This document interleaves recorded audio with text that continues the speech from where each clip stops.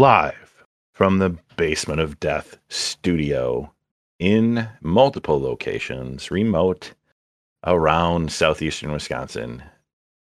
This is Playing and Slaying Random Encounter Episode 1. You might be asking yourself, what is a random encounter? Well, let me tell you. Random encounter is when we want to bring you content between our long form episodes. So buckle up, buttercups, because the party has left the town of Epi 60 and is on their way to the great city of 61 show when they are ambushed by a marauding band of gaming multiverse announcements.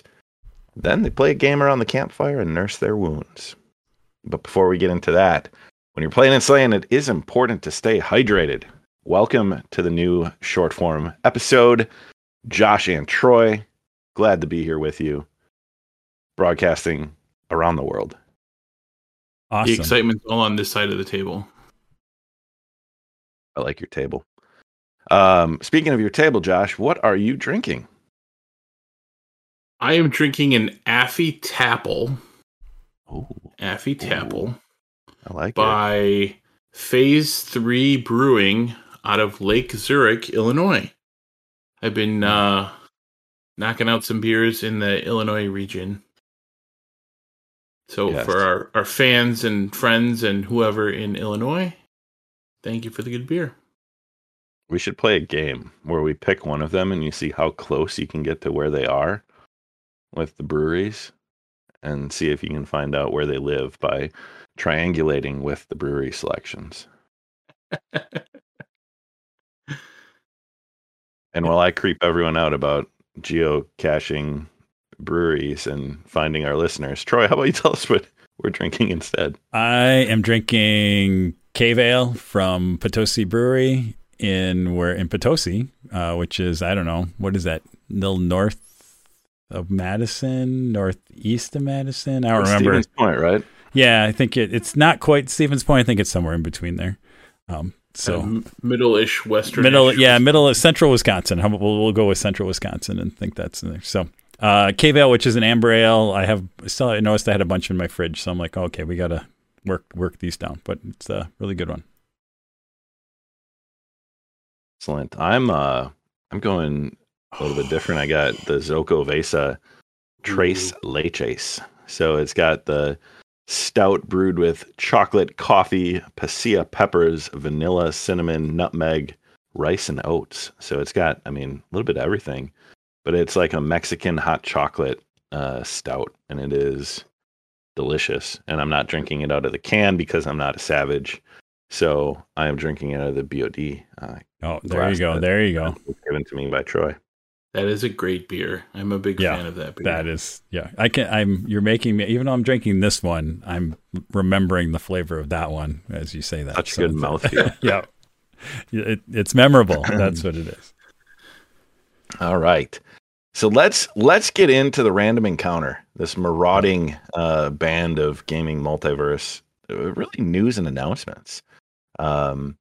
It's been quite the week. When it comes to gaming and some of the big players in the gaming world. So I think the first one that I want to touch on is D&D Beyond.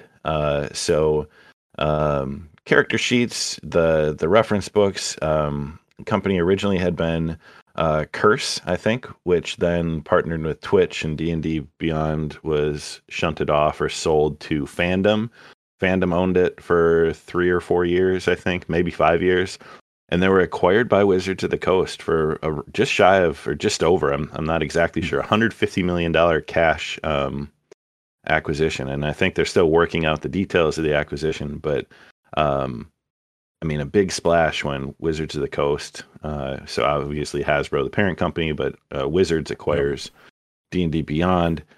I think makes a lot of sense, when you can circumvent licensing and bring most of the employees in-house and then start to use it for perhaps other games, perhaps other things that they're looking to do with D&D in general.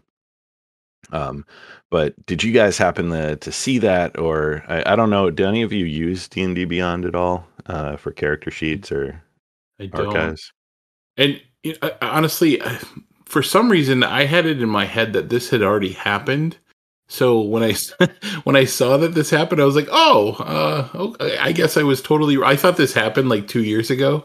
So either I'm living in the future, or something other craziness is going on in my brain. So I'm like, yeah, this makes sense to me. Yeah, I mean, I think that's a common thought, right? Is a lot of people thought, oh, they're already a part of Right. Wizards, because they are really it's ubiquitous, right? It's not like they're doing character sheets and stuff for other game systems. They're explicitly Dungeons and Dragons content, and I mean, I'll be really interested to see what changes, but it gives a subscription service to D&D. It'll be interesting to see if they do tie-ins with digital copies of books that you purchase.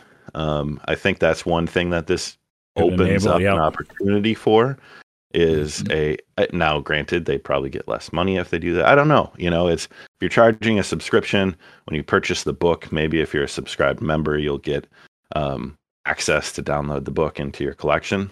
I could see that happening. I doubt it'll be free. Or reduced price or something else like that, right? Or some kind of, like you said, either a subscription model or something else to let you get that. That would kind of make sense. Maybe there's a code in the back or something or whatever. Yeah. Yeah, to redeem or get a discount. Who knows? I think the other thing I saw some speculation that this does is it actually starts to pave the way a little bit for Wizards and D&D to do their own virtual table. When you think about the licensing that happens with Foundry and Fantasy Grounds and Roll20, this gives them a way to have kind of a tremendous kind of launching point for doing something with a virtual tabletop if they so choose. Maybe the next thing we see is they purchase Tailspire or something, they take one of those tabletops and they bring D&D Beyond in and as plugins. But like, that's my exactly guess what I is was thinking is, do they reach out to, one of those companies to expand that way? Yeah. Roll20 or whatever.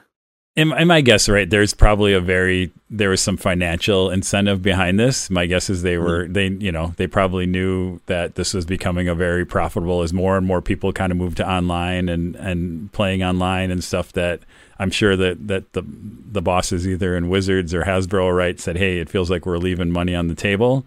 And even though they're investing $150 million, they must believe they're going to get more than that $150 million back, right, by kind of getting more control of that stream all the way from, and like you said, they can probably make some efficiencies with not having to do all the licensing stuff. Again, now they I think in the past they were trying to probably figure out, was digital actually in their core competencies? It probably wasn't originally, right? That's why they outsourced it. But now I think they just the way everything's going, it needs to become a core competency, and the way to do it right is acquire a company that they've partnered with and has done it really well. So right.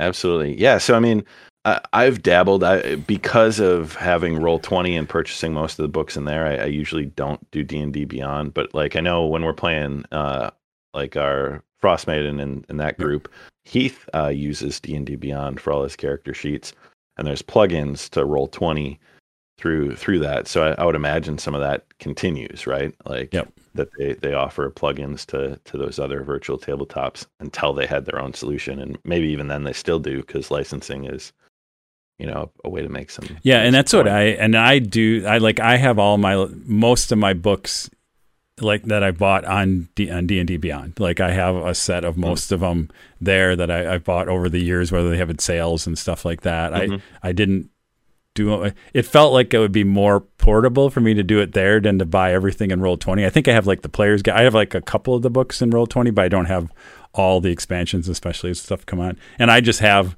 like, when we're playing, I have basically a window to D&D Beyond open usually.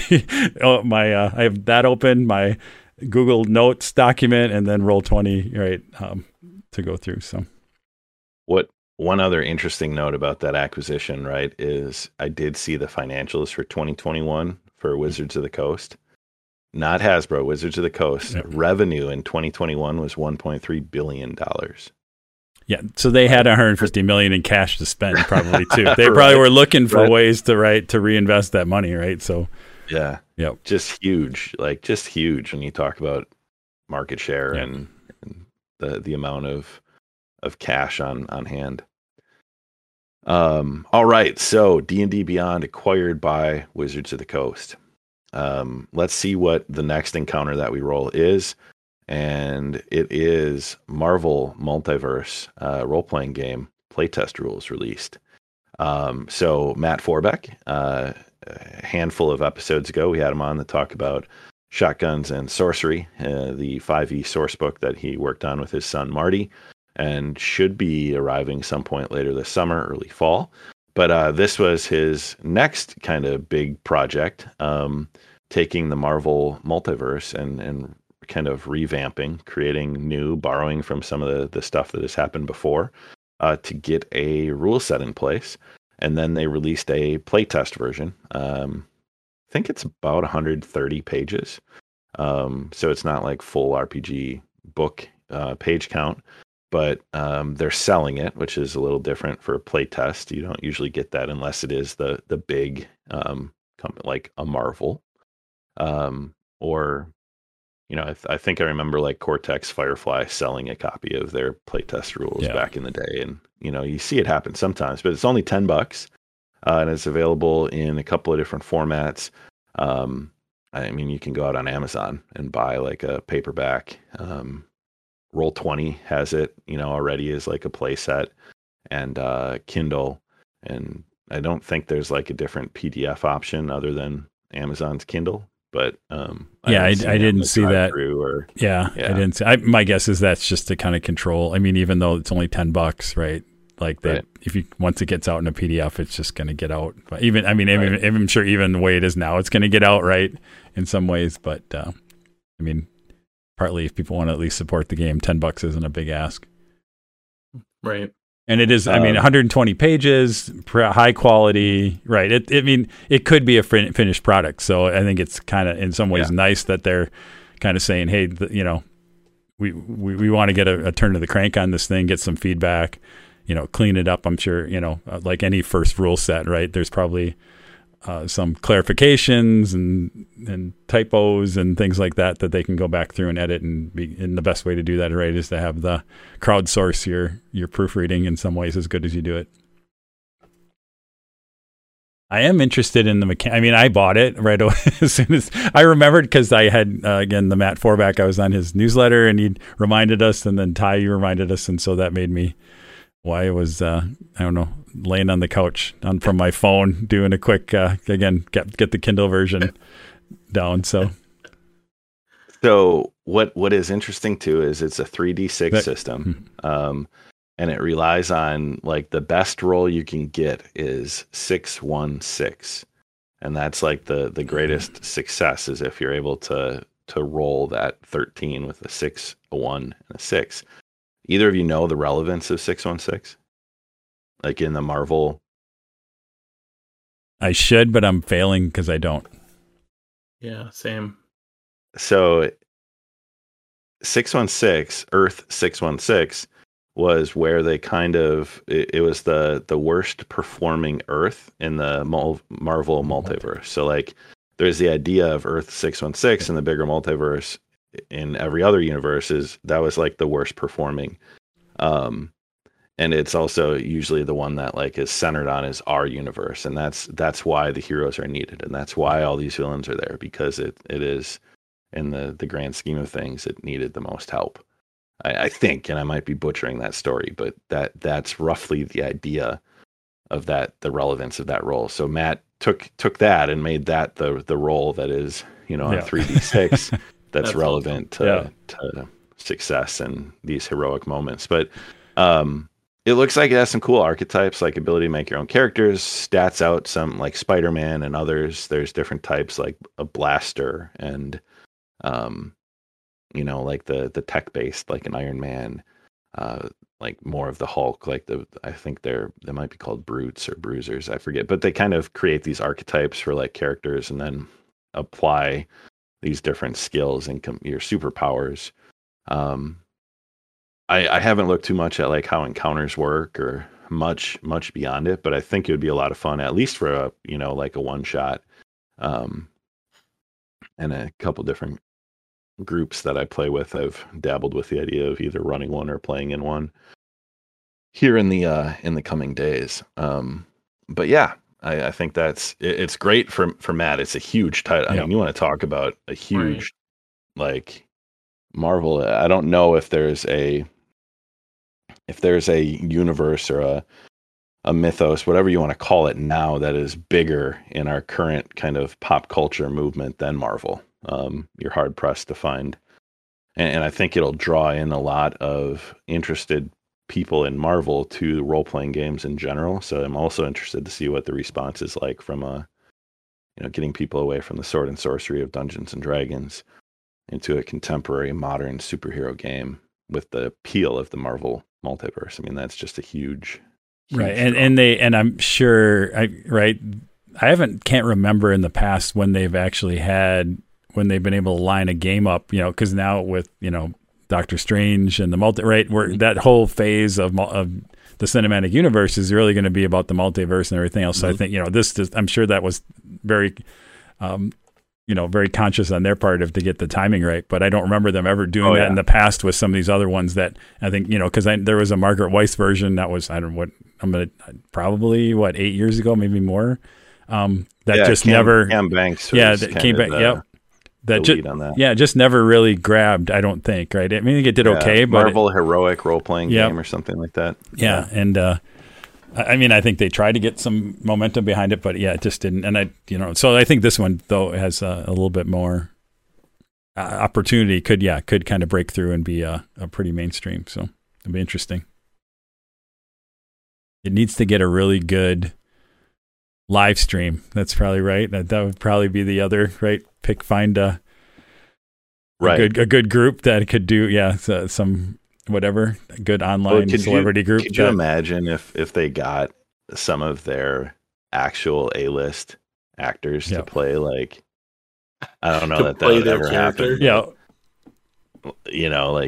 Get the Guardians of the Galaxy or some of the Tom Holland. I feel like Tom Holland would be all about being Spider-Man in a role-playing game. Yep.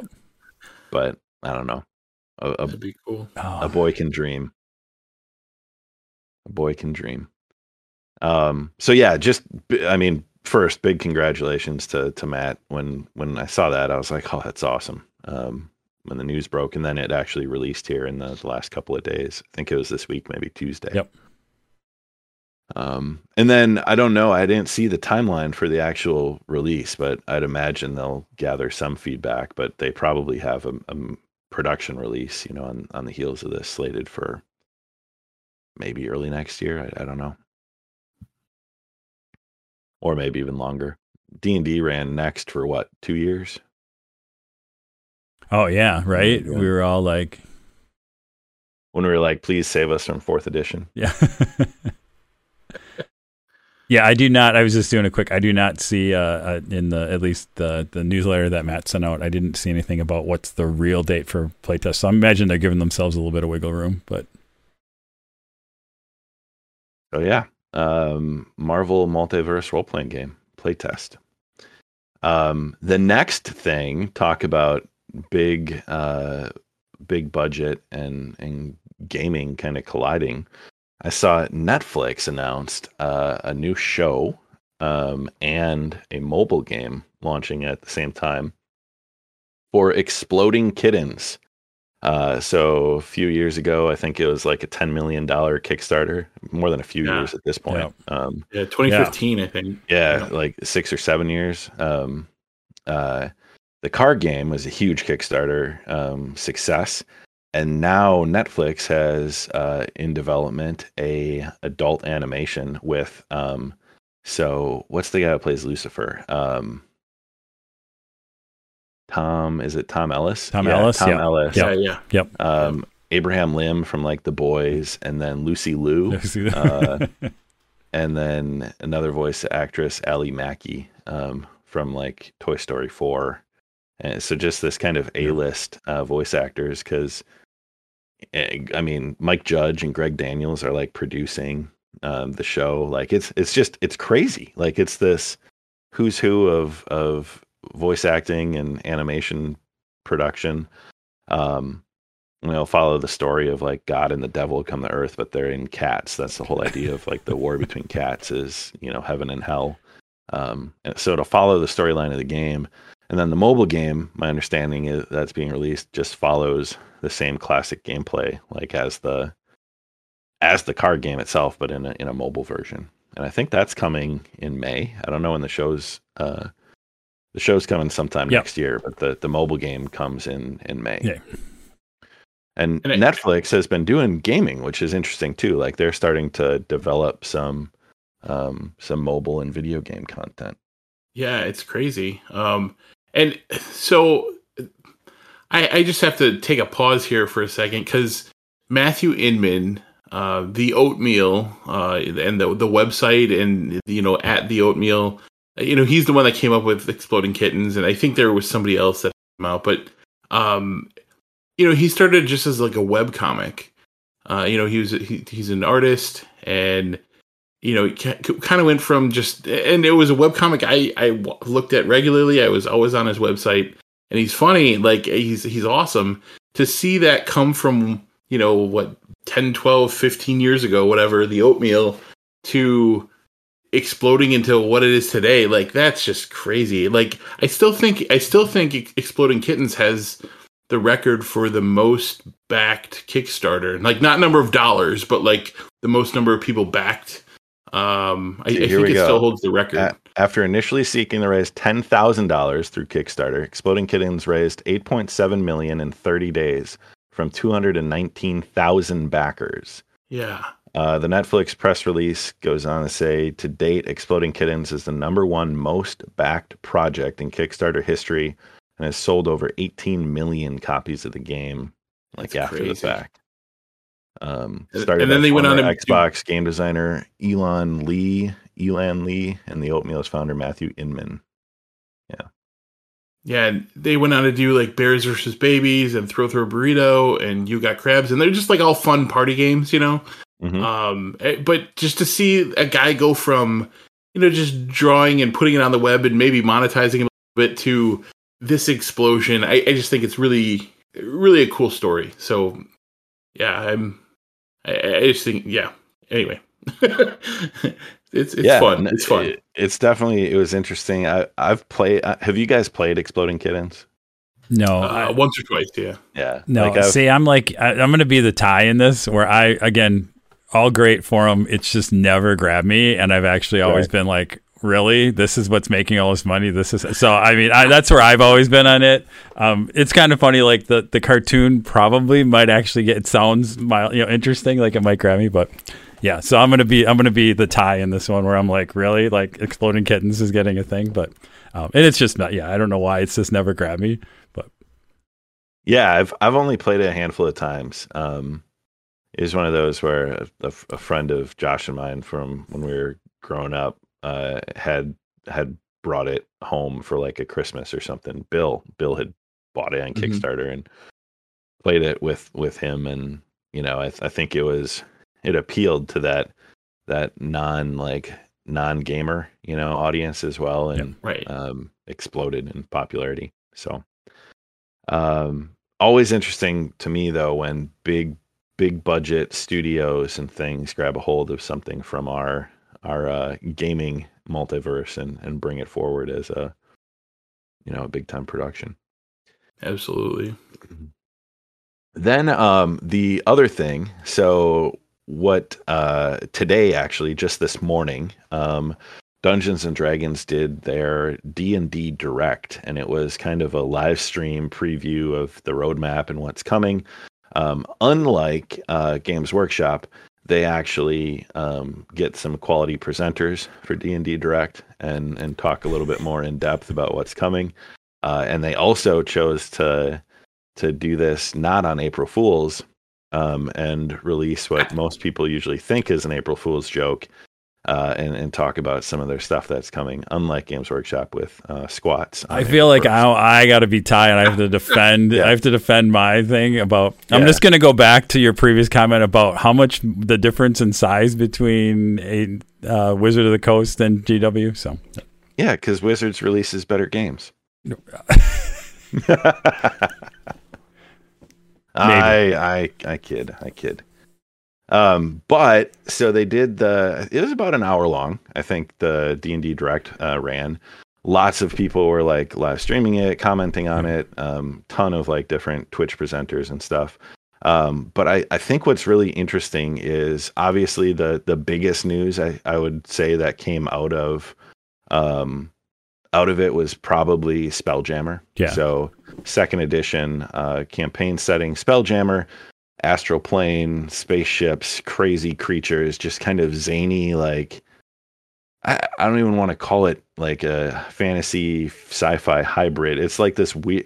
Spelljammer is just weird. Weird, yeah. I mean, it's fantasy. It's fantasy in space. I mean, Yeah, true fantasy. I mean, you can argue that GW is fantasy in space, but it's like this is true. Like, yeah, weird. Completely the ideas and the monsters, and it's just really, it's so cool. I think that's why people were trying to figure out how to bring it back, or happy to bring it back, and happy to see GW do it. And that was one that grabbed me. I mean, that was really cool to see that. And then when they showed off all the different races that they had and the creatures, and it's like, well, all right, they're releasing it in a really cool way too.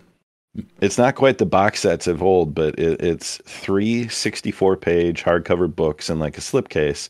So one is like the setting information.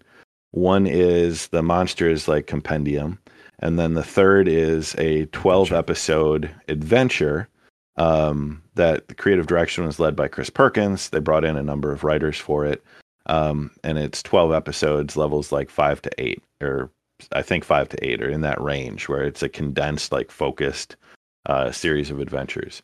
Quality of the books looks good. 64 pages isn't that big, right? Like they're. Yeah. I think a lot of times you'd see that as a soft cover, but it's got a nice fold out map. It's got 3 really beautiful cover art books. So I think it'll do well. I don't know that it'll get played a ton, but I think a lot of people will just buy it to have it from the nostalgia of Spelljammer. And to see like the reception of it for. Yeah. And I just think as a sandbox, right? I can see definitely where people are going to incorporate it into a campaign, and just, you're as some arc of your adventure. Oh, you're going to be on a Spelljammer and go off into the astral plane, and and I think like you said, it'll probably be a minority of campaigns that are like completely in that setting. But I can definitely see like people taking a bunch of stuff from it, because I think there's just some real cool items that are going to be in there, and that people are going to be incorporate them. So. Definitely. So Spelljammer is there's a cool like minute-long trailer like release video. So they did some cool like animation. They had some really good presenters. But then the next thing that and I apologize if I'm not going in chronological order of the stream, but talk about campaign settings. They kind of teased a Dragonlance tie-in for an upcoming adventure book. Seems like more similar to what they did with Ravenloft with like Curse of Strahd, where it's like an adventure book versus a campaign setting.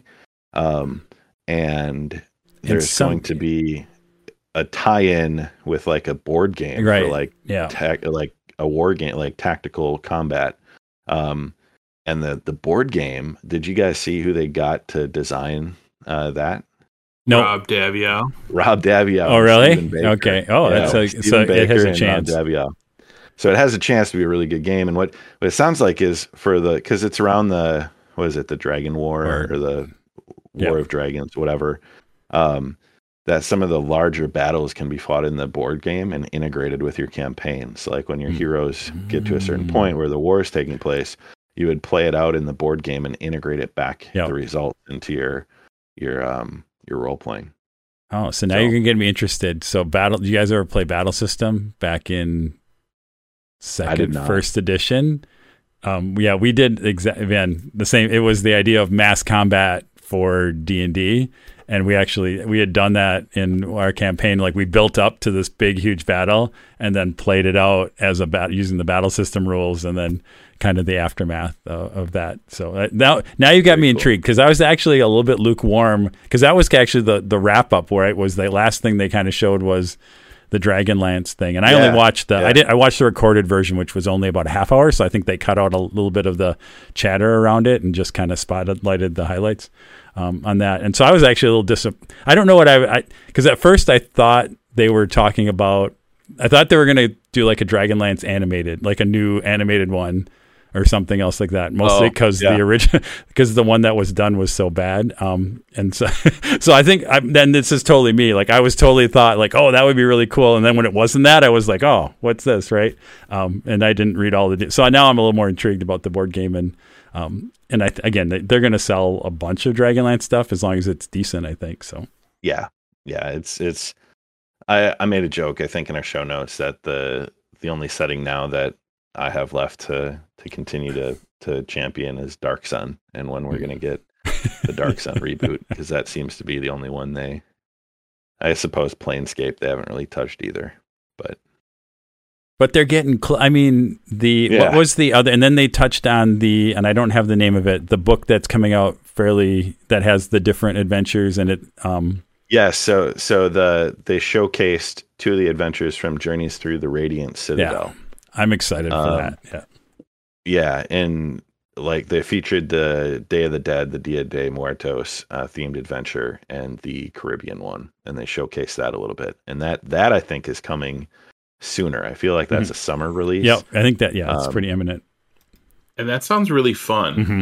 Like, it's 13 adventures that can be just pulled and used elsewhere. And what I think is really great about it, and actually we kind of jokingly referred to Raph a little bit before the show, but when we talked about diversity and inclusion with him, this is the first. I mean, so Candlekeep, they did a really good job of getting representation from women when they did the Candlekeep adventures. All 13 authors of the adventures are people of color, Black, Latino, they're making an effort, a conscious effort at Wizards, I think, to focus on inclusion and diversity in who their authors are. So they have I think not Mercer, Perkins, the other genius DM, is still kind of that creative lead, right? And working with these authors to pull these titles together. But they're really doing a good job of going out and getting a really diverse talent pool. Yeah, and that representation is key. Seeing some of this stuff too, it's like, oh, that sounds fun. This is cool. Like, it's different too. Like, it's not so, for lack of a better term, vanilla. Yeah.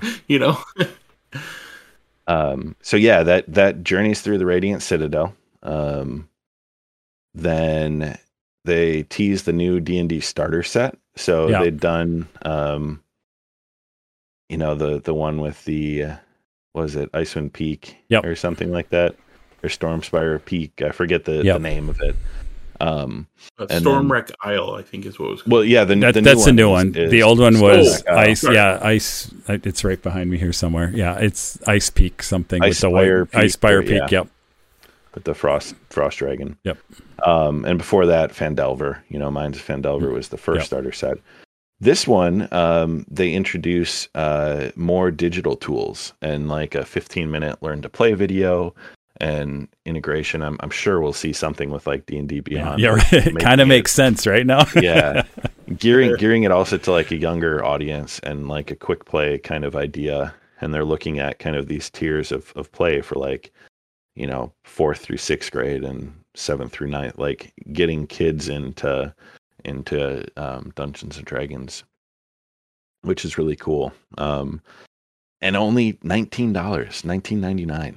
Yeah. Like, I saw some people whining on Twitter about what that does for other companies trying to do. And I'm like, yeah, I get that. Like, it's tough when you put a price point that low as the industry standard, because the production costs and the the return on these isn't great for other companies, but I was like, they need to. Like, it's a loss. I mean, and they can do it. It's a loss leader, right? They know that people are going to buy that, and again, because it is pretty finite in what it's going to do, right? It's not the complete game. It's not, it is a one step in. Kickstart rule book, right? An adventure book, soft cover, like comic book style page. Yep. 5 pre-made characters, a dice set, and there you go. But it is usually a really great value for that price point. I mean, I know the previous one again was at that same one, and there was so much cool stuff in there, and it's great to have. So Dragons of Stormwreck Isle. So can I hit my big disappointment? Like, sorry, I like they got all excited. Like, this is the one thing every DM needs, and you're going to be so excited. And they show me some counters with some sticky things on them. I was sorry, like that one. I was like, really? Campaign face? Yeah, so, like really? Yeah. Come on. So here's what I will say though, right?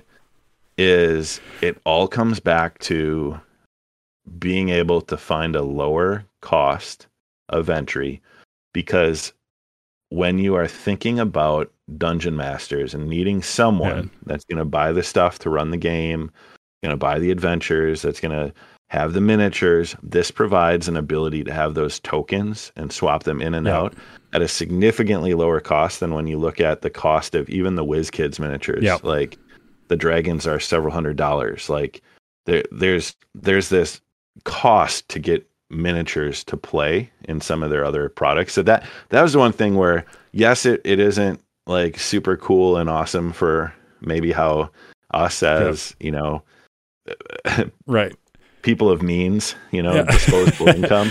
But if I was a high school student and I wanted to play with my friends, like that would be great. If I didn't have $200 to get a big dragon and I could just get tokens that I could use on a grid paper map, like it's creating a lower barrier to enter into the space. And I think with the digital tools, with the campaign case, what you're seeing here with this kind of wave of releases is they're trying to make it even easier to run the game, to get people doing that, because without Dungeon Masters, what does D&D look like, right? Yep. So you've got to keep that new people coming in and allow them to. So although I agree, Troy, it's not something where I was blown away and I was like, that's kind of a bummer. Yeah. Well, I thought, it was a little overblown for what it is. Cause I totally yes, it's hitting there. Although I'm a little bit like it. And again, could be right where we are and what we play, right? Cause we come from the miniature world in some ways, right? Mm-hmm. Like, I'm a little bit like, I'm rather going to be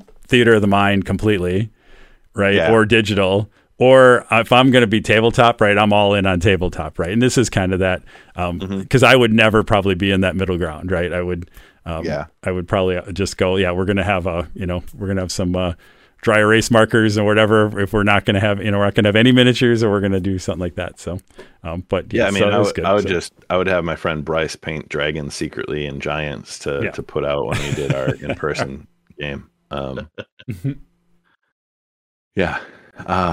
Okay, so the one last thing about that, so kind of akin to the Spelljammer stuff, they also sort of teased D&D rule sets for like other universes.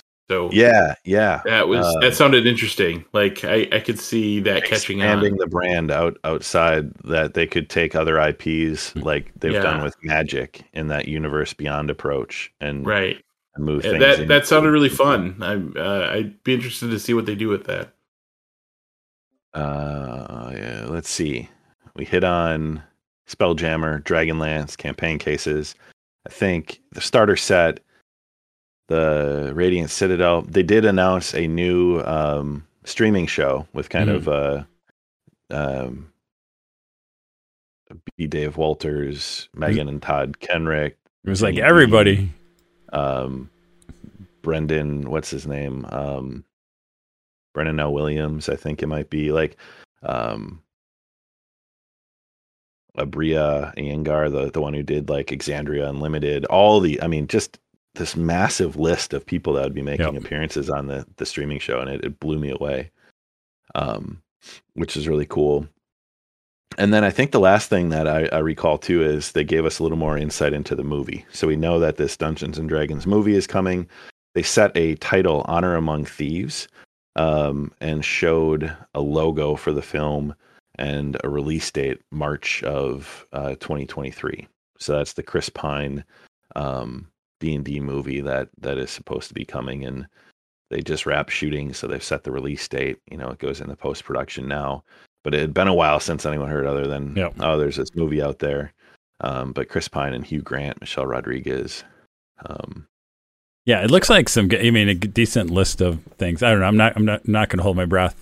I'm hopeful. Yeah, I think we've all gotten to that point where we're hopeful. Hopefully it's at least decent. We got burned by the Marlon Wayans D&D movie of the late 90s or mid 90s. What is cool though is John Francis Daly and Jonathan Goldstein. They did Game Night. I don't know if you guys have seen that one where the couples have their game night, but then there's a kidnapping or a crime and they're trying to find out what's happening. Kind of a crazy comedy film that was pretty good. So, and it's set in the Forgotten Realms and Sword Coast. So I mean, it's lore and setting that I think a lot of D&D people are familiar with.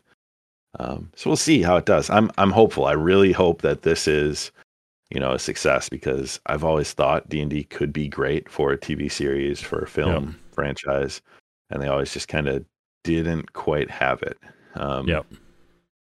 But now I think it's at the point where it's mainstream enough and it's well known enough that you will see at least a relatively big box office draw. Unlike Warhammer Plus, where we hide our content behind a paywall. Angels of Death. Oh, sorry. Angels of Death. Sorry, that's all. Angels of Death. Oh. I don't know. I don't want to get a subscription to that crummy service.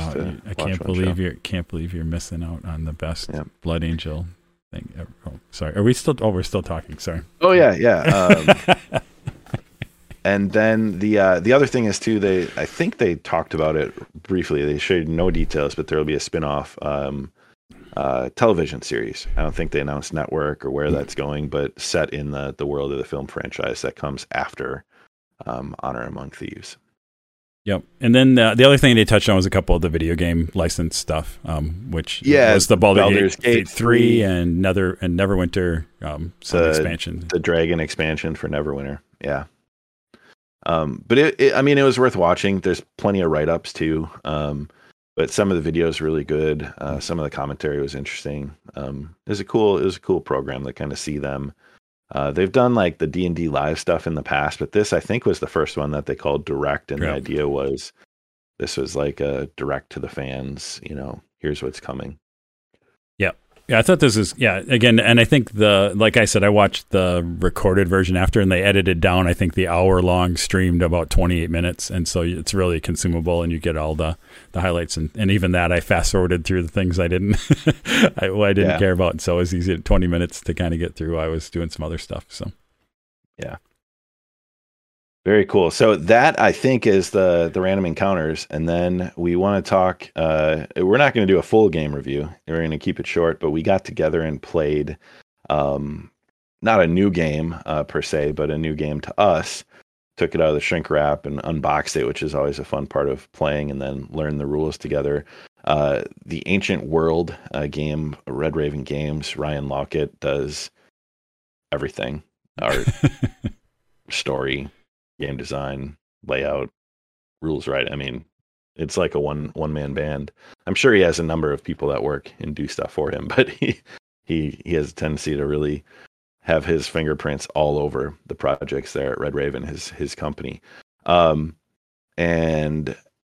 I don't want to talk too much about it. I'd like to hear from you guys, but general concept is you are an empire. You're a civilization that is trying to build out and expand, defending yourself from these titans that appear in the world to wreak havoc. And you have to kind of balance your expansion and your military and your resources to be able to effectively hold them at bay, while still also taking actions to improve your scoring, collecting these banners for your civilization to score out for victory points at the end. But I mean, what would Euro style action placement, resource management.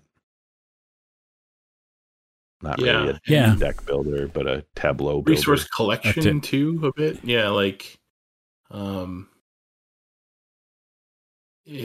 almost a tiny bit screw your neighbor with, certain cards come out, and if you play first or play last, can kind of determine, like, the person that plays first really needs military, and a great military card comes out, they have first dibs. So yeah, I mean it's that limited interaction you get from those Euro style games, right? Where it's more about blocking versus like direct attacks or stealing from. It's kind of manipulating the turn order and the action spaces to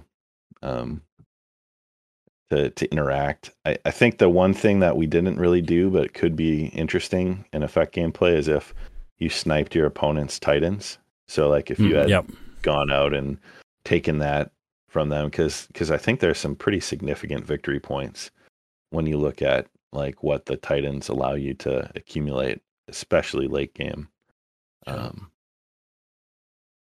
Although, I mean, as we were trying, again, it was early play on it, right? But then we were just trying to, because you had to, right? Except for the first turn, right? You always had this Titan that you had to deal with at some point during your turn, and you have this worker placement, limited resources kind of thing. So you're always trying to like plan your strategy. Like, okay, I got to make sure I have enough left that I can take out my Titan to do that. So yeah, it would be interesting. Yeah, that balance between, because if you take somebody's Titan out, they're not getting the reward, but now they also have resources that they can spend to do other things, right? There's so many interesting kind of trade-offs, and it was really hard to. I think it was also hard to tell like who's really like it was all pretty tight, right? I think in the end, all our points ended up being really, really tight, but you couldn't really. It was hard to tell a little bit. I think we could tell a little bit like who was doing well and not. But even though the banners are public information, right? Like you see what people are accumulating,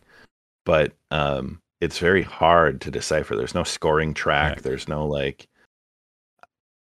real idea, and you're taking roughly the same number of actions and turns. Right. So even though it's not hidden information, it was difficult to kind of be like, all right, what's Troy doing over there? What's Josh doing over here? I mean, Ty and I definitely thought Troy was winning. Like, I don't know, halfway through the game, he was sort of running away with it, and we're like, oh yeah, he's got this in the bag. And then when scoring came out at the end, it was a lot closer than I anticipated. Well, it came down to a tiebreaker for you two. Yep, that's right. Yeah, your banner totals on victory points were the same, and then it came down to like coins or whatever the tiebreaker was. Yep. Yeah, and you weren't too far off either. Like you were right behind us. So I was closer than I thought I was. I struggled there at the end. I couldn't kill my last Titan. Yeah, and I think Josh, where you're I want to call it a makeup mechanic, but you late in game there were some multipliers and bonus cards that you ended up playing that kind of pulled you tight, where I didn't take advantage. I didn't have advantage or the ability to grab those. Because and that's what kind of really tightened things up, because I ended up with not a lot of bonuses as it worked out. So and interesting around somehow again as you dissect it, right? Like even there was ways, like you have so many workers, but there was ways to get extra workers, but it actually almost didn't feel like extra workers were that big of an advantage. Like it wasn't like there's some games like Lords of Waterdeep, right? Getting that extra action really seems like it gives you a huge advantage. Yeah, well, in this it didn't. You got to feed them. Right. Yeah. Right. There was balancing mechanics, and then and even then there was a lot, especially late game, right, where like we would like you weren't there was actions you kind of saved for the end just to kind of like, oh, I'm gonna clean up this or get heal. I think so you could heal your lands and things like that. Not to buy. So it didn't feel. Yeah, it's like the actions were definitely minimal and you wanted to conserve them, but it wasn't. That wasn't the tightness. It was almost the actual resources you were trying to get was the real thing that was limiting across. So yeah, interesting game. Lots of real good interactions and. I think like so we played Imperium at the Weekender, the card game Building Empires, which is one I definitely want to like play again, because I think like that game, this one is another one that there's multiple tracks to victory or to success, if not victory, that I want to like play it again. What about you guys? We're not going to do like a play it or slay it, but is this one you'd bring back to the table? I think the next playthrough will also be significantly like quicker, right? Right. Yeah, I would like to play it again. So you're talking about the extra workers. I didn't take any extra workers, so I still I had the original 3. You guys both had, I think, 5 right at the end. I think so. So, and yeah, having like kind of to your point, like having done it that way, I'd like to try to play it again, getting the 5 workers and see how that changes the game for me. You know.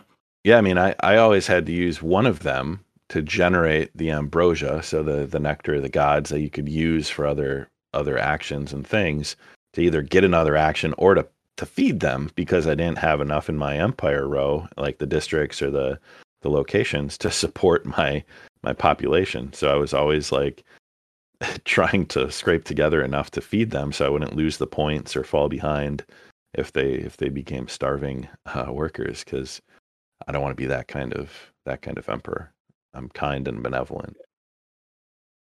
Yeah, and I feed my people.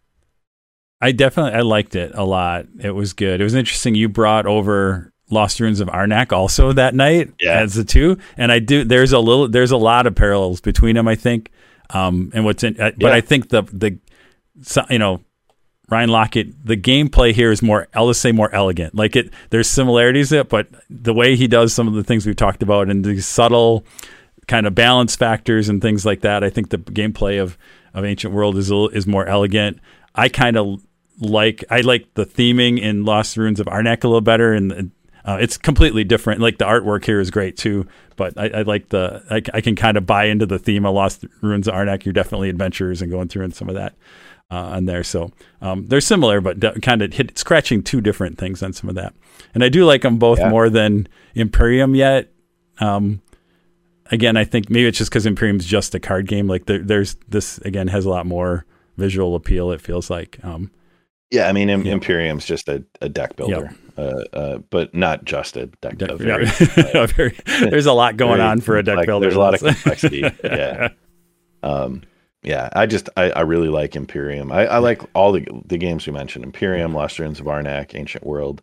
When we think Ancient World, what made me draw the comparison to Imperium is empire building, right? Civilization building. That idea of what you're trying to do, warfare, feeding your people, like creating an engine to run to make your civilization better than your neighbor. But so definitely good, and an older, like you said, it's an older game. I think it released in 2014 when I was looking at it here, so I didn't realize it was even that old. This was the second edition. Okay, which came out later. Which was new at the last Gen Con that I went to. So 2019, I think, is where he had released the second edition. And that had like we had the blocks instead of the cardboard tokens, and like the coins, the ambrosia was plastic instead of like cardboard. So that'll always components will always get me too. So you having the upgraded components is pretty cool. That was The Ancient World by Ryan Laukat and Red Raven Games. And I think, unlike most episodes where then we go tell you what we're hobbying and what we're kickstarting and reading, this is Random Encounter, and that does it for us. So we will enjoy any feedback, but hopefully everyone enjoys the shorter format. We'll be back in a few weeks with a full episode, and then we plan on mixing these in as things come up. We might focus on hobby for one of them. We might focus on the upcoming Weekender for one of them. Who knows what we'll do? But we'll try to keep it contemporary and fresh topics, a little different than the usual banter in future Random Encounters. Any final thoughts, Josh or Troy? No, it was good. It was good to chat. Lots of exciting things going on, and that's why we wanted to get these things out here a little more timely. So awesome. Always happy to chat with you two guys. This is, again, it's not much different than what we would do normally when we get together. We just happen to roll the cameras and turn the mics on. So All right. Well, as usual, I won't go through the full spiel because if you're listening to us, you know where to find us. But hit us up on Twitter at Play and Slay and Show. Send us emails. Drop some comments on the website or wherever you may download and listen. And in the meantime, keep the dice rolling, the drinks on ice, and no matter what, keep playing and slaying.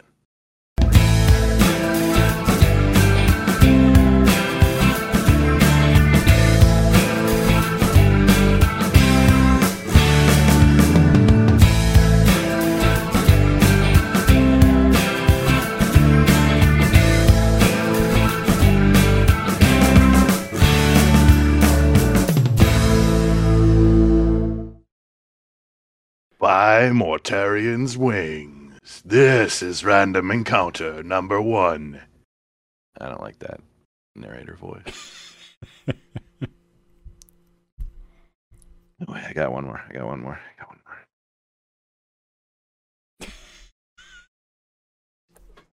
Hey guys, what's going on? You left me outside the tower. Let me in. Where's that? Come on. I can't hear you.